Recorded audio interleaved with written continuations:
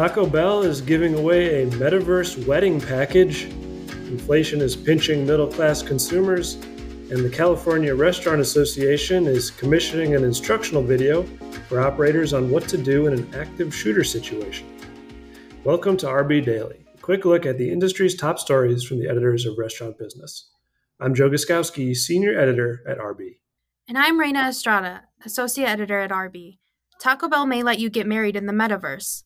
The Irvine, California-based Mexican chain is giving away a, quote, metaverse wedding package featuring a replica of the company's famous Las Vegas chapel. Since the Las Vegas Cantina opened, 777 couples have been married there. Customers can enter the metaverse wedding contest between August 25th and September 6th. Customers visit tacobell.com/metaversewedding and submit a video detailing their unique love story and why they deserve to be married in the metaverse.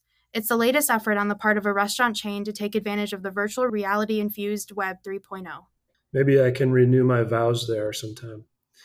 Inflation is pinching middle-class consumers.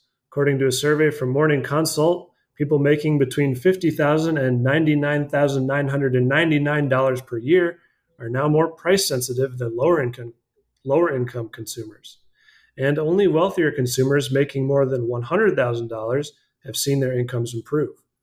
The results come as consumers say they're less able to save money, which is making them more likely to cut spending. The survey results could suggest that a broader subset of consumers are being pinched by the rising costs of things like rent and food. It could also herald an economic downturn, which could lead to changes in restaurant spending.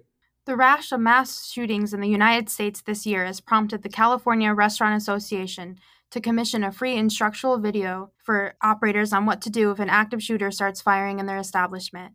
The primer is intended to serve as foundation for a more formal instruction on protecting staff and guests. Denny's and its newly acquired sister brand Keke's Breakfast Cafe each got new presidents on Wednesday. John Dillon was promoted from his position of Denny's chief brand officer to president of the diner chain, while David Schmidt was hired away from Red Lobster to lead Keke's. They're the first appointments under new Denny's CEO Kelly Valade. Dillon has been with the diner chain for more than 15 years, rising through the marketing ranks to CMO and then chief brand officer. Schmidt spent most of his career at Bloomin' Brands before joining Red Lobster as CFO earlier this year. Anyone who has ever called their cable company has almost certainly spoken to a voice bot. The technology has been around for a long time, but it's only recently been making its way into restaurants, where some short-staffed operators are now turning to robots to answer the phone. It's one of a few technologies that are commonplace in other industries, but are now popping up in restaurants as they wrestle with labor and inflation problems. Another far-out idea, surge pricing, but for restaurant menus. To learn more, read today's Tech Check column on restaurantbusinessonline.com. The El Fornio casual chain has been accused by the Equal Employment Opportunity Commission of allowing female workers to be sexually harassed by supervisors and coworkers even after complaints were raised. The EEOC has sued the brand in what could become a class action. Il Fornio has yet to respond publicly.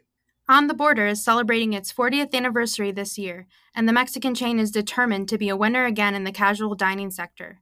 The brand used the pandemic as an opportunity to do a major menu overhaul, looking at the quality of ingredients, complexity of recipes, portion sizes, and flavor intensity, all with the goal of increasing check averages, boosting sales, and generating new traffic.